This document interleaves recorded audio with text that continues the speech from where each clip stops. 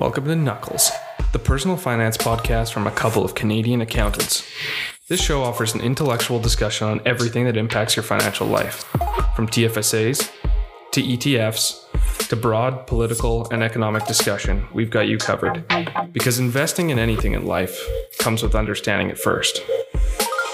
This podcast is for informational purposes only, and it should not be relied upon for a basis of investment decisions. It does not constitute any provision of services or advisory.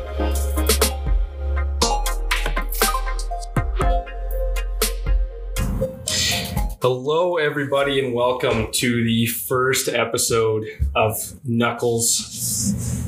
This is a podcast about personal finance, about politics, about economics, about anything that impacts your financial life. And my name is Jaden, and I'm here with the Chamath Polyhepatia of the Okanagan Valley, some may say, Jovan Badhan. Jovan, how's it going today? Great, Jaden. Thanks for having me, man. I'm very, very happy to be here and looking forward to this experience, man. Yeah, I'm happy to be doing this. Mm-hmm. I think we've been wanting to do this for a while, so no time like the present, especially when you're quarantined during COVID. So just a quick introduction, just for all the listeners. This podcast is going to focus on personal finance. That's both kind of a passion and the career that we both have. But it will branch off into politics, economics, investing, sports betting, basically anything to do with money. We're here to talk about it. We love money. Absolutely. Who doesn't? There will be two different styles of episodes. So the one like you'll hear today is going to be more of an informational podcast, focused on a few things that we are involved with in our careers. And then there will be another type of episode where we get together with a few buddies and kind of have a little bit of a roundtable discussion and get into some random stuff alongside the personal finance. So yeah, if you want to listen to both, then go right ahead. If you want to just get the info and take off, then by all means. So a little bit of an introduction about myself. I'm a CPA, chartered professional accountant, and I specialize helping small business, both small corporations and sole proprietorships. So I see a lot of that in my day-to-day work. My wife also owns a small corporation that we purchased about 4 years ago now, and we bought it at a loss, and we've built it into something that's actually kind of weathered the storm here through COVID pretty well. So we're pretty happy about that, and hopefully we can talk about some of the stuff that we see on a day-to-day basis that might help some of those of some listeners out there who have their own businesses who are trying to maneuver their way through this crazy business environment that COVID brought. And I've always had kind of a lifelong passion for personal finance, for investing, stocks, businesses, what have you, and budgeting and all that kind of stuff. So a lot of people would say I'm good with the numbers. And I figured, you know what, why don't we just help all of you by turning this into a podcast? So Jovan, if you want to go into why you wanted to do this and a little bit about yourself. Yeah. Sorry, I'm an accountant as well. Still working towards my CPA. So I have exposure to small, medium-sized businesses through previous work in the accounting industry, but also that's what my current career is. I manage the day-to-day operations of a small / medium-sized business. And then I've had exposure to the agriculture industry here in the Okanagan ever since I was a young kid. So again, doing more so the number side of that now. Same as similar to Jaden. Interests lie in personal finance, economics, as well as a little bit of history. I would say a little bit of an amateur history buff. But that's pretty much it. Yeah, man. Alrighty. So the first thing that we wanted to get into, because I've actually received 3 texts from buddies of mine over this past week about RRSPs and TFSAs, when to use them, what they're good for, what they are, and how they impact you. So just a quick overview, RRSPs, they're a savings account that's kind of geared towards retirement. So you're going to be wanting to put some money in these and hopefully you're investing it and not just keeping it in a savings account. But what it does is it reduces your taxable income in the year that you contribute to it. So say, for example, you make 50 grand that year and you put $10,000 away into your RRSP, you actually end up only getting taxed on 40% or $40,000. So it ends up saving you some tax. You get a pretty decent refund at the end of the year if you're an employee. If you're a small business owner, it actually reduces the amount of tax that you're going to end up owing at the end of the year when you file your return. So it's a good tax management account, and obviously it helps save for retirement. There's a couple instances where, people our age might want to withdraw. The main one's going to be your home buyer's plan. So you're able to withdraw $35,000 now, thanks to Trudeau, tax-free from the RRSP in order to buy your first house. And then you have to pay that back over 15 years. Well, what that does is it allows you to, contribute a large amount in the year that you're buying a house and then pull it out about 90 days later. And then you got yourself a big tax refund and some money to put as a down payment on your house. And then you got some extra money left over for furniture and what have you. And then TFSAs. So TFSAs is a little bit different. There's less restrictions on these guys. It's where you're going to put your money and you're going to earn anything you earn inside that account. It's tax-free. So everybody loves that. Whether it's a high interest savings account that you're putting it in, or if you're investing in BlackBerry like Jovan is. That's a different story. Yeah, not too many gains to be taxed on that one. But I was trying to ride the curve with GameStop. Sorry, you continue on, Jane. I have a couple questions, but yeah, sure. Continue on with the TFSAs. Yeah, so you can pull your money out of a TFSA whenever you need it and contribute whenever you want to. It doesn't reduce your taxes, but anything, like I say, earned in the account, it is tax-free. So it's also a great thing for retirement if you're setting aside, a couple $100 a month. If you are peasants like us, or if you're setting aside thousands, anything that you earn on that money in that account, it won't be taxed for the rest of your life. So it's a pretty good investment vehicle if you're trying to save for retirement. Before we move on from that, Jovan, question on the RRSP. If you could just maybe clarify for our viewers, there are contribution limits on a yearly basis, right? Absolutely. With both RRSPs and TFSAs. What's the contribution limit right now for the RRSP? So it's 18% of your earned income in the prior year ends up being your contribution limit for the next year. Right. So to make things easy, if you made 100 grand last year, 18,000 would be your contribution limit. Now there are some caveats to that. It depends on what kind of income you're earning. It depends on what any withdrawals that you've made under the home buyer's plan or anything like that.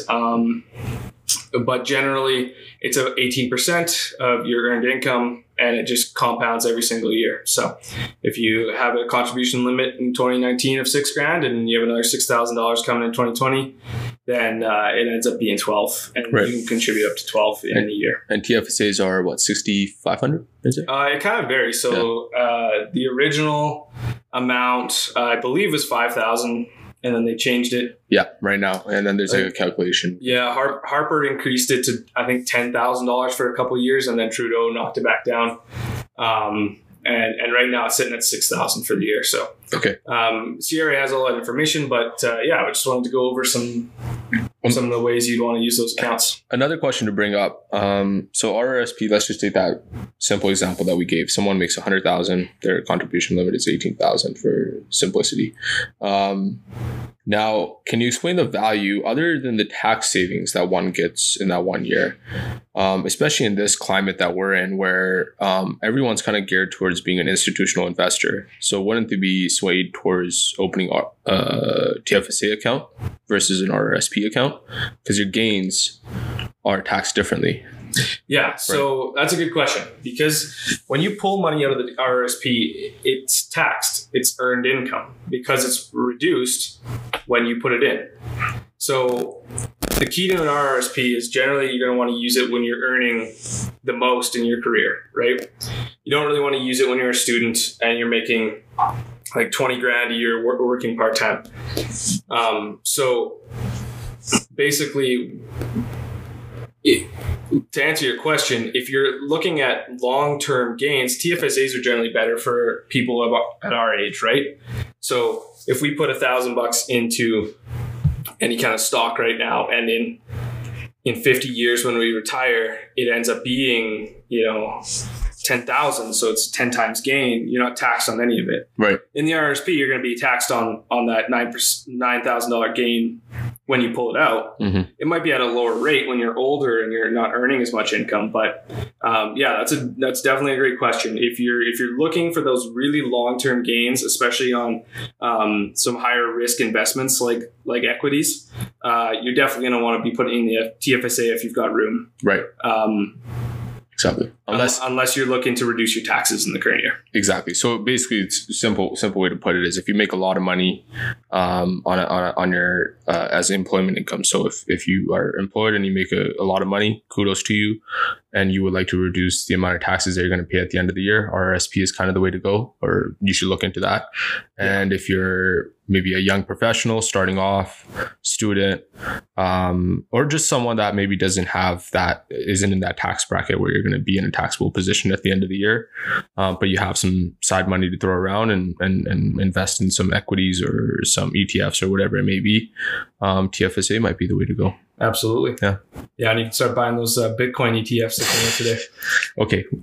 None of our investment advice is, we're not held accountable for this. We just want to say that. Yeah, this is just advice. It's all just ideas. Exactly. You can don't come to us when you lose money. You can do with them what you please. So moving on, another thing that a lot of people have been asking me about, when are you going to use a CPA versus that simple tax software that is kicking around that files for free?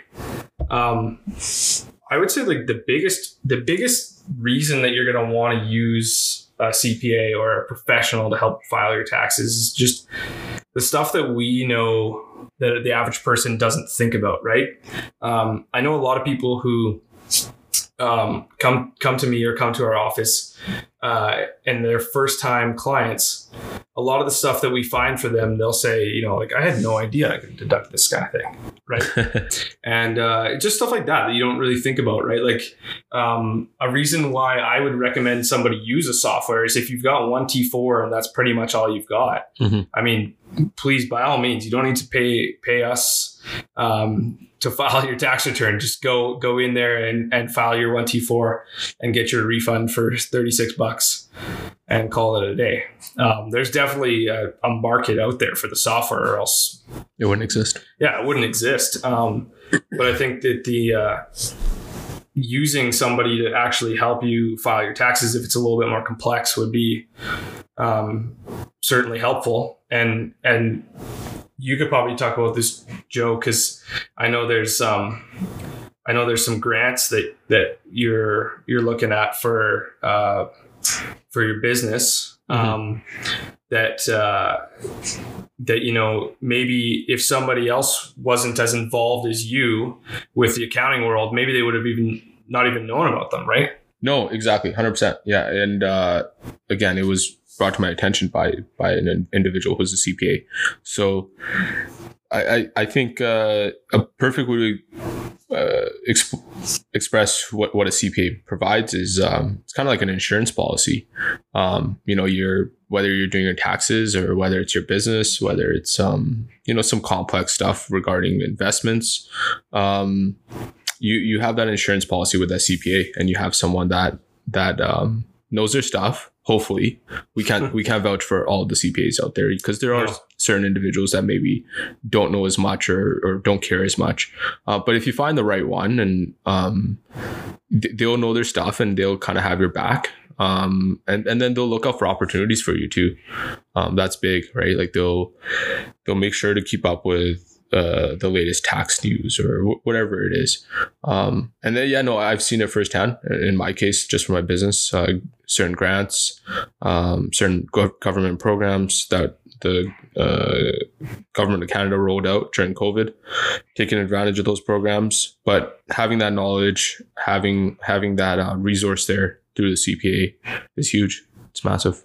Well, and I'd even say like you going through the program, basically almost being a CPA at this point, there's stuff that you pick out in your business yourself, right? That maybe the average person wouldn't have picked out, or, maybe the previous owners of certain businesses wouldn't have even thought about. Whereas you're able to kind of capitalize on your knowledge of any business out there. It's kind of like take advantage of it. Yeah, exactly. Common example of just personally, this is a real story, is when I came into this business, it was run by individuals that didn't have as much accounting knowledge as I did. And I saw on their balance sheet, I'm like, wait, why is there no inventory? They were plugging everything to cost of goods sold, sorry. So, they didn't do an inventory count every month, and they basically were not accounting for the product that's on the shelf. They were just putting it as an expense. And in accounting terms, and we don't want to get into technical terms here, that just doesn't make sense, because you have product that's sitting on the shelf still. So that's technically that's an asset. And I saw that and basically changed my whole outlook on things, because it made me realize the value that accounting brings to small businesses. We're able to take a deeper look at the bigger picture, and we're able to fix those things that might seem huge for someone that doesn't come from an accounting background, but for someone that's been in it for a few years, it's just a small little fix in the computer, right? At the end of the day. And that's what CPAs provide, whether, even if you're like, for a small business owner, 100%, make sure you consult with a CPA. Just sit down with them, talk to them about your business, what you're doing, and I'm sure they'll pick out certain things and that will help you in the long run, for sure. Yeah, absolutely. I think every CPA, especially the ones that like work with small businesses, would probably they'd probably bring more value to the client than the fees would. Like the value that they've provided would exceed the cost of the fees, in my opinion. Yeah, exactly. And I usually see that quite a bit. And the value doesn't come from, sometimes it's not even a direct value in numbers and cents, because a lot of business owners might think, hey, you're going to charge me, I don't know, $2,000. How much am I going to save? Well, it's hard to put a monetary value on that, but maybe the CPA points out, hey, you should we'll develop a food costing model for you. We'll figure out how much each burger costs for you, or how much each beer costs for you. And then you can figure it out from there, and we'll even help you. Oh, your burger costs $10, but you're selling it for $9. There you go. We just figured out that you're losing $1 per burger. And then that's like an indirect way of saving it. But that's not something that I think the common business owner or the common consumer in this sense should go into, is like trying to figure out or try to justify the use of a CPA through the savings. Those savings will come eventually. And again, like I can't harp on this enough, like picking a good accountant and a good CPA is very important. It's vital. And you'll usually be able to tell just by the conversation you have with them and sitting down with them and just how much they care. But you want to pick someone that gives you their time. You don't want to pick someone that's just there to send you an invoice at the end of the day. Yeah, absolutely. So to build on that, I think we could probably add a few things that, a few tips for a lot of people who are going to tax season right now, going to be filing their returns either through the CPA or through the free software. So a couple things to think about that I jotted down. Couple things that I hear from a lot of people that don't make a whole lot of sense, and a couple things that that you can look out for on this year's return that might be different from years past. So the first one is that there's a new work from home tax credit. So you get up to $400 in tax credits that basically replace the cost of you having to work from your house. So I know a lot of us did that this year, especially small business owners who had to close and kind of figure their way through everything.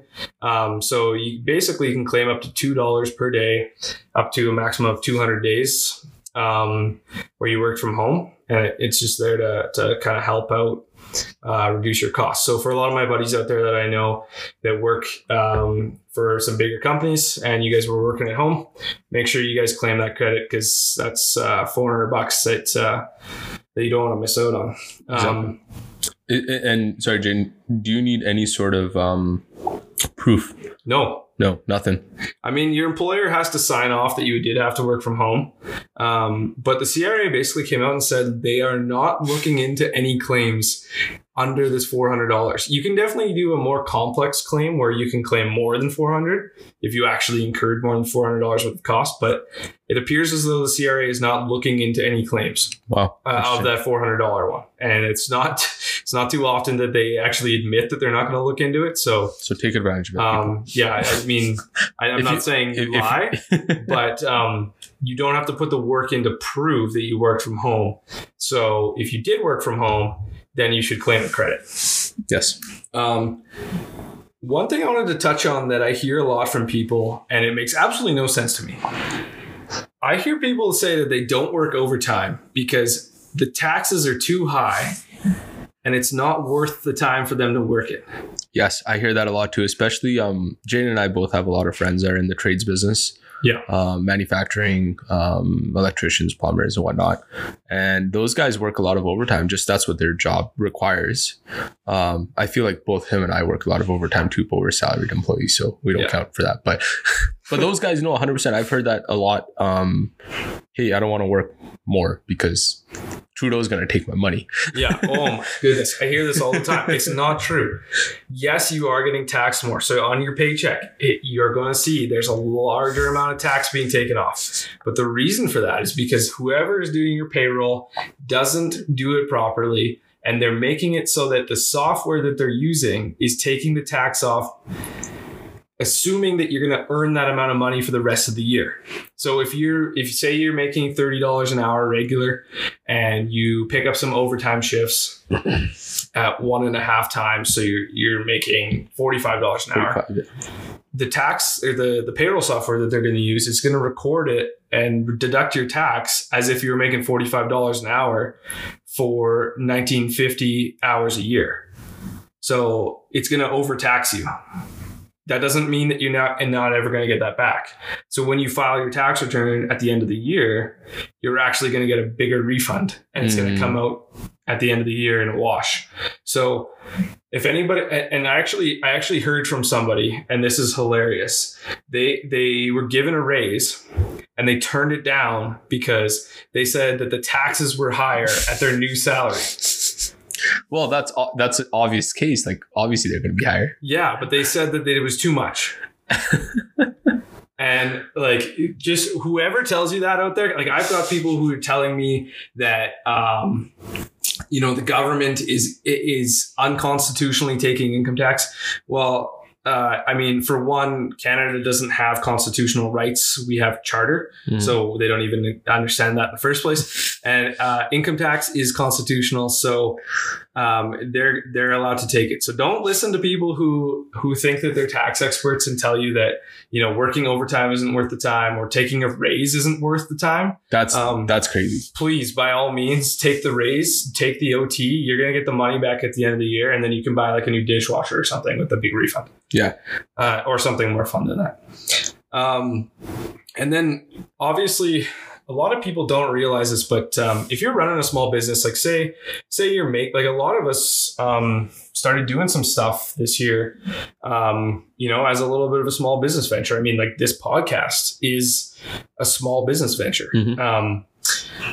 We're still looking for sponsors, so if anybody wants to sponsor the show, yes. But remember, when you're running like a small business, if you're making face masks or you're detailing cars or you're doing anything, remember that you can deduct some of your home expenses. So if you're using certain areas of your house, say you're making masks and you're using your office for 50% of the time, you can deduct, rent, you can deduct mortgage interest, you can deduct property tax, you can deduct all those things that you incur at the proportion of which you use it for business. So remember that. Don't just say, oh, I made, $1,000 and pay tax on it. Don't do that. Add up all your expenses and give yourself a few costs that you incurred, because if you weren't doing it in your office, you'd be doing it out in the cold. So, or you're renting a place, right? Yeah. So, remember to add those up, because they do help quite a bit, right. And then you're not having to pay so much tax on your little hobby business. Yeah, Jane, I got a question for you on this, and this is something I've been wondering about. In the last few years, we've seen the emergence of co-working spaces. Does that class of does that fall under a home office use? Like, are you talking about like WeWork? Like someone goes to WeWork. WeWork. No, I would say that's probably more strictly like a rental expense. So I would expense all of the cost of renting a place like WeWork. Okay. Or through WeWork, or any shared office space, like a collaboration space, or if you're renting an office for a week. Yeah. Or if you're just there for the free coffee and the table. Yeah.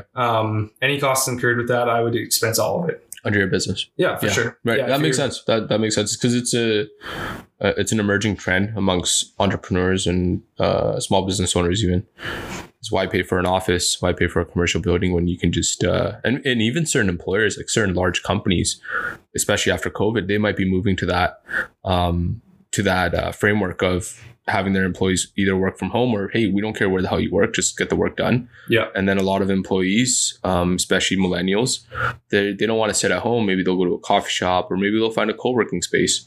So this is something that's why I just wanted to bring that up, is certain people that are working from home. I guess Jane got that answer for you right there. Yeah. And I mean, if you're, I mean, our office is looking at different ways that we might move on in the future, right? Like we might not need that whole office for in the future, when we've realized that a lot of the people that work with us don't need to be in the office, right? If you're not talking to clients or picking up the phone, and you're just if you're just working on files and stuff like that, and you're working at home, or then you can work at home, right? And we've kind of noticed that half of the staff of our firm is kind of part-time in the office, part-time at home since COVID, and I don't think that's going to change. So I think you're definitely going to see more of those shared office spaces, because even professionals like us, we might say, hey, we only use our office to meet with clients twice a week.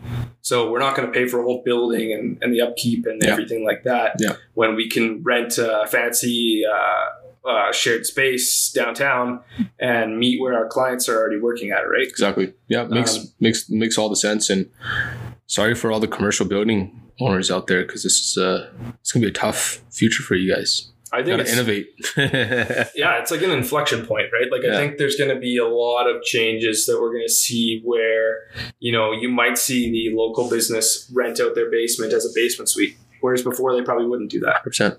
Stuff like that, or commercial shopping retail stuff. Maybe there's repurpose into small apartments. I know there's a couple of malls down in the United States. They're repurposing the entire second floor of massive malls into just apartments. Yeah, well, that's happening. I've heard of same case playing out in Calgary after this oil crash. A lot of companies lost a lot of money and frankly went bankrupt. And that had an effect on some commercial building holders down in downtown Calgary. So what a lot of these landlords decided to do was let's turn it into condos. Let's turn it into residential housing. And the city supported it because you can't have empty towers in your downtown.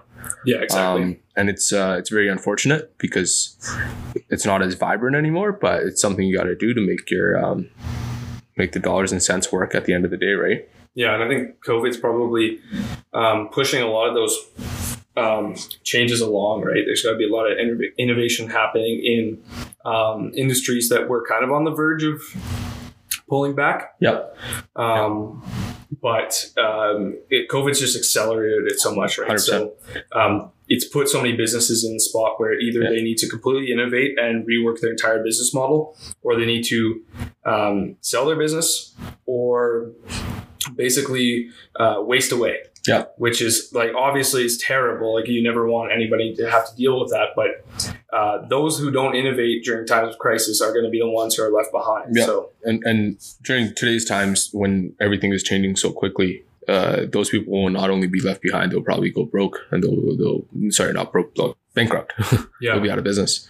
And actually, I was talking to Jane about this, but and this kind of ties in with the co-working space. I took a trip down to Staples this week.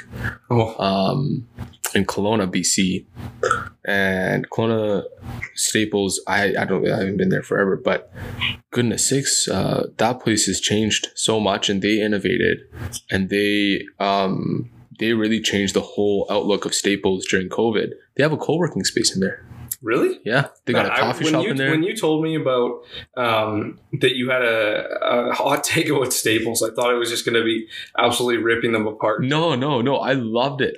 They have a co-working space. They have a cafe in there. And it makes all the sense if you think about it. Because they got all the copiers. They got the printers. They got high-speed internet. They got the desks. True. They can supply everything that an individual, like an entrepreneur or a small business owner, needs in a workplace in a Staples.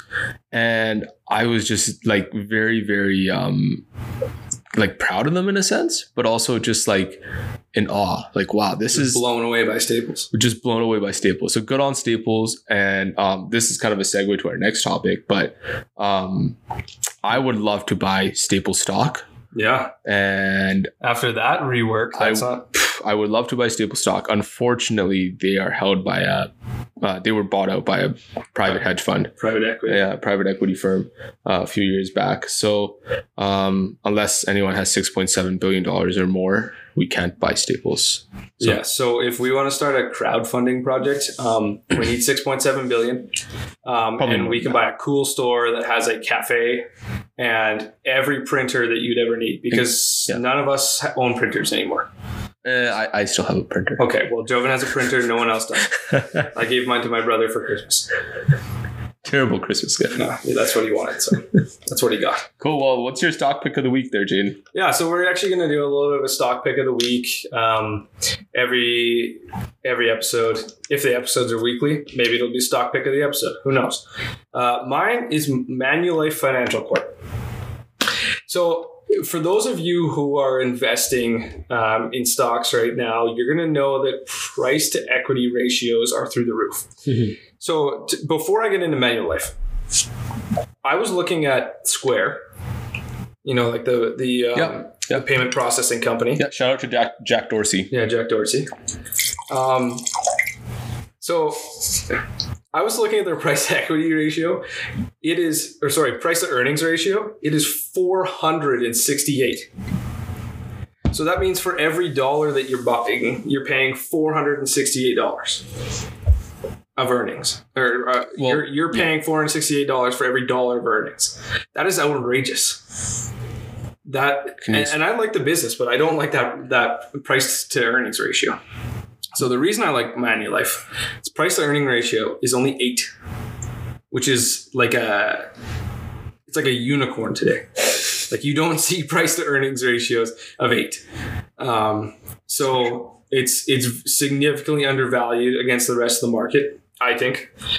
It's an insurance corporation, first and foremost. It has a little bit of banking. It has a little bit of commercial lending. It's kind of a finance company all around, but its core business is insurance. And As we all know, insurance is going up every year. And I decided one day, instead of getting angry that my insurance costs were going up all the time, I'll just own some of the insurance costs. So that's why I bought Manulife. Like I say, price to earnings ratio of 8, which is unheard of today. It's currently trading lower than book value. That's insane. That is outrageous. So for those of you who don't understand, a large portion of an insurance business is its cash holdings and its investments. So what a lot of people don't understand is that when you're paying into an insurance premium every month, they're not paying that out to somebody right away. What they're doing is they're setting that aside in the market. So they're buying anything from GICs to keep cash safe, all the way up to ETFs, bonds, anything like that. So their cost on their investments right now is lower than the cost of the company. Higher than the cost of the company. So you're buying into basically two things. You're buying into a profitable company and a company that owns a lot of other investments that are more valuable than the company itself right now. Exactly. So the stock is less than the total value of the company divided by the shares outstanding. It's like buying a house that's worth $1 million for $800,000. Yeah, basically. Simply put, right? Yeah, or like you bought an eighth of a house. Or let's make it simple. Let's say the house is worth $1 million and you get 10 buddies together, and technically you should all pay $100,000. But if somebody might sell you that for $800,000 and you can all split that 10 ways, $80,000, then you're going to buy that house. Yeah. 100%. So that's why you should buy Manulife Financial Corp. MFC.to on that's the ticker.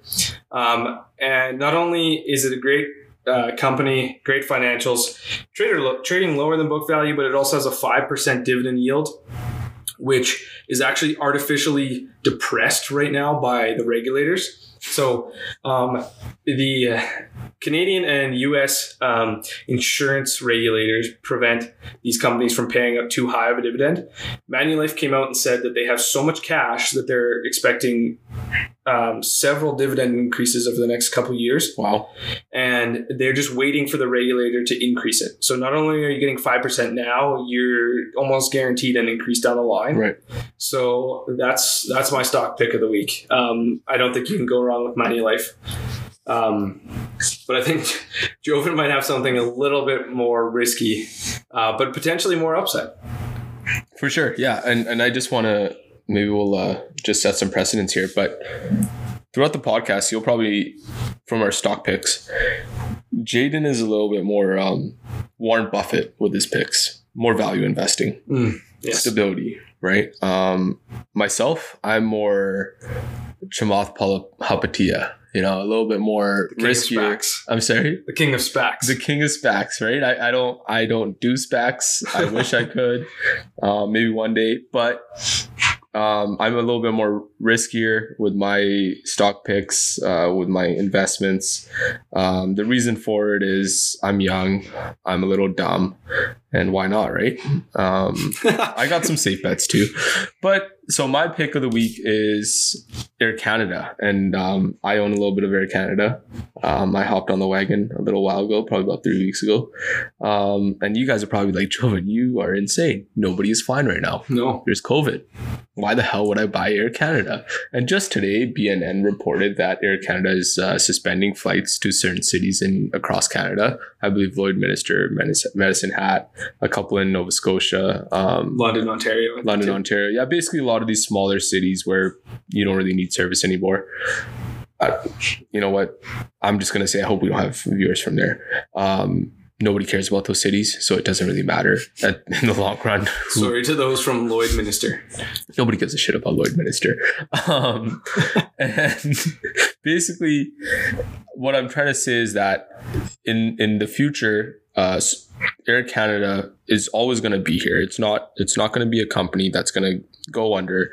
The reason behind it is it's one of the two major airlines in Canada.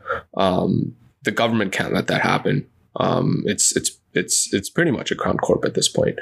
And then there are certain projections that are saying that travel within Canada from international visitors and international travel from Canadians will be at an all-time high by 2022 when the borders open up. Hopefully, we don't know the certain date. I absolutely guarantee that. Right. So, and Air Canada, like I said, being one of the two major airline service providers in Canada, it's gonna benefit from that, and it'll reap those benefits from the consumers going buck wild about traveling.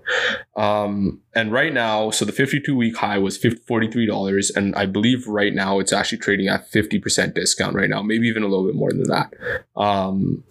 So yeah, you know what? It's not going to get you the dividends that Jaden's company is going to get you, that Manulife will get you. The PE ratio is probably not the greatest. I couldn't find any data on the PE ratio for Air Canada. Really, really odd. It's probably because it's zero. Because they're not making any money right now. Real funny. Yeah. So the P ratio is absolute shit. But hey, if you want to be a little bit riskier, live life on the edge, like brown Bruce Wayne / black Bruce Wayne or white Bruce Wayne, whatever you want to call yourself, buy some Air Canada, man. It's like the weed stock of 2021.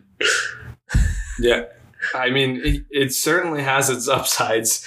We all know that everyone's going to travel again. I mean, I think everybody's just hitting refresh on Expedia, trying to get the 100% the win booked in Vegas whenever things get back to normal. I know Jaden and I will be flying down to the Win as soon as things get back to normal. And you know what? We'll probably fly Air Canada. Well, yeah, we probably will. So there you go. Yeah. Maybe I'll make a bunch of money off Air Canada and go business class or something. So your thought process is the thought process is the same here. You're getting tired of paying $50 a bag when you travel, right? So you're just going to buy Air Canada. Exactly. So every time that you pay $50 for a bag, you know that you're going to get one fraction of a penny back. 100%. So you're just buying a discount. Eventually, I probably won't get it back for a while, but it might be a few years until I get it back. But I think it's a good pick if you're looking for the long run. Jaden's is a long run pick as well. I don't think that's a short term pick. We're not day traders per se. We kind of look at like a 3-month to maybe even longer, like a 12-month window at the end of the day, because day trading involves a lot of time. We don't really have that much time on our hands, and it's a lot riskier too.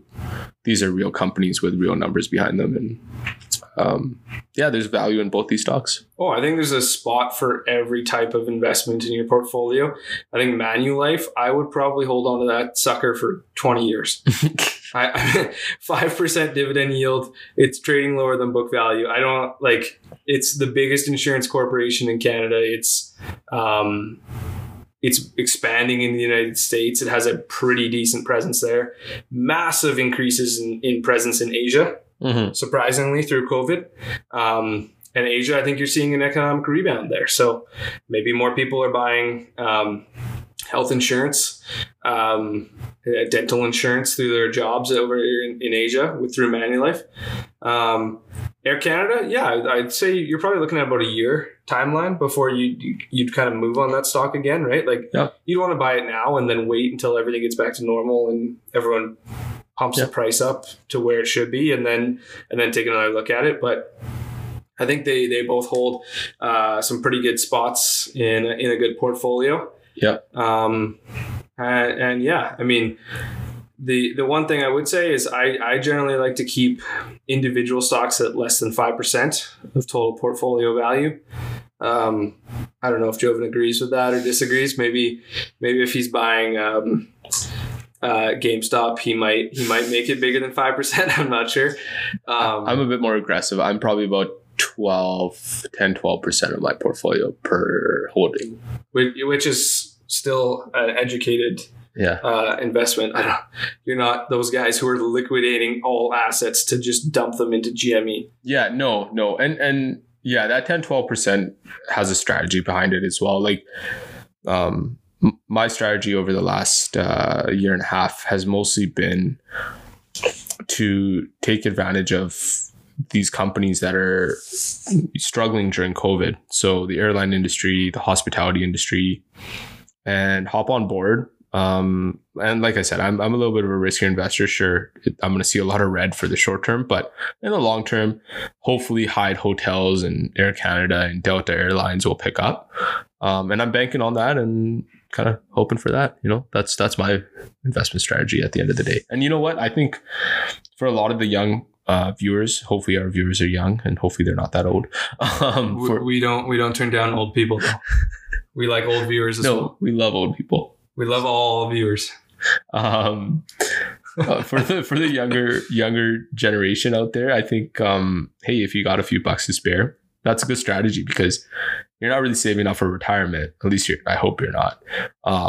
This is your time to maybe make those plays and try to find that 40% gain or that 50% gain. And even if it is a couple $100, you turn that into, a couple more hundred, hey, for a 17, 18-year-old kid, it's a lot of money. Exactly. And then you can responsibly put that into an RRSP, like we talked about at the start of the show, and then eventually buy a house one day. Exactly. And then talk to Jaden about financial planning afterwards. Yeah. If these housing markets ever drop, maybe one day you can buy a house. It's insane out there, man. It's cheap money. It is. Cheap money. Jerome Powell flooding the market. Yeah. All right. We should end it at this, our first podcast, or? Yeah, I think this is a good place to end. Thanks for listening to the Knuckles podcast. Maybe one day you'll figure out why it's called that. We'll tell the story one day. But for now, have a good rest of your week. We wish you all the gains in your investments, and have fun with tax season. Yeah, take it easy, everyone. All right. See ya.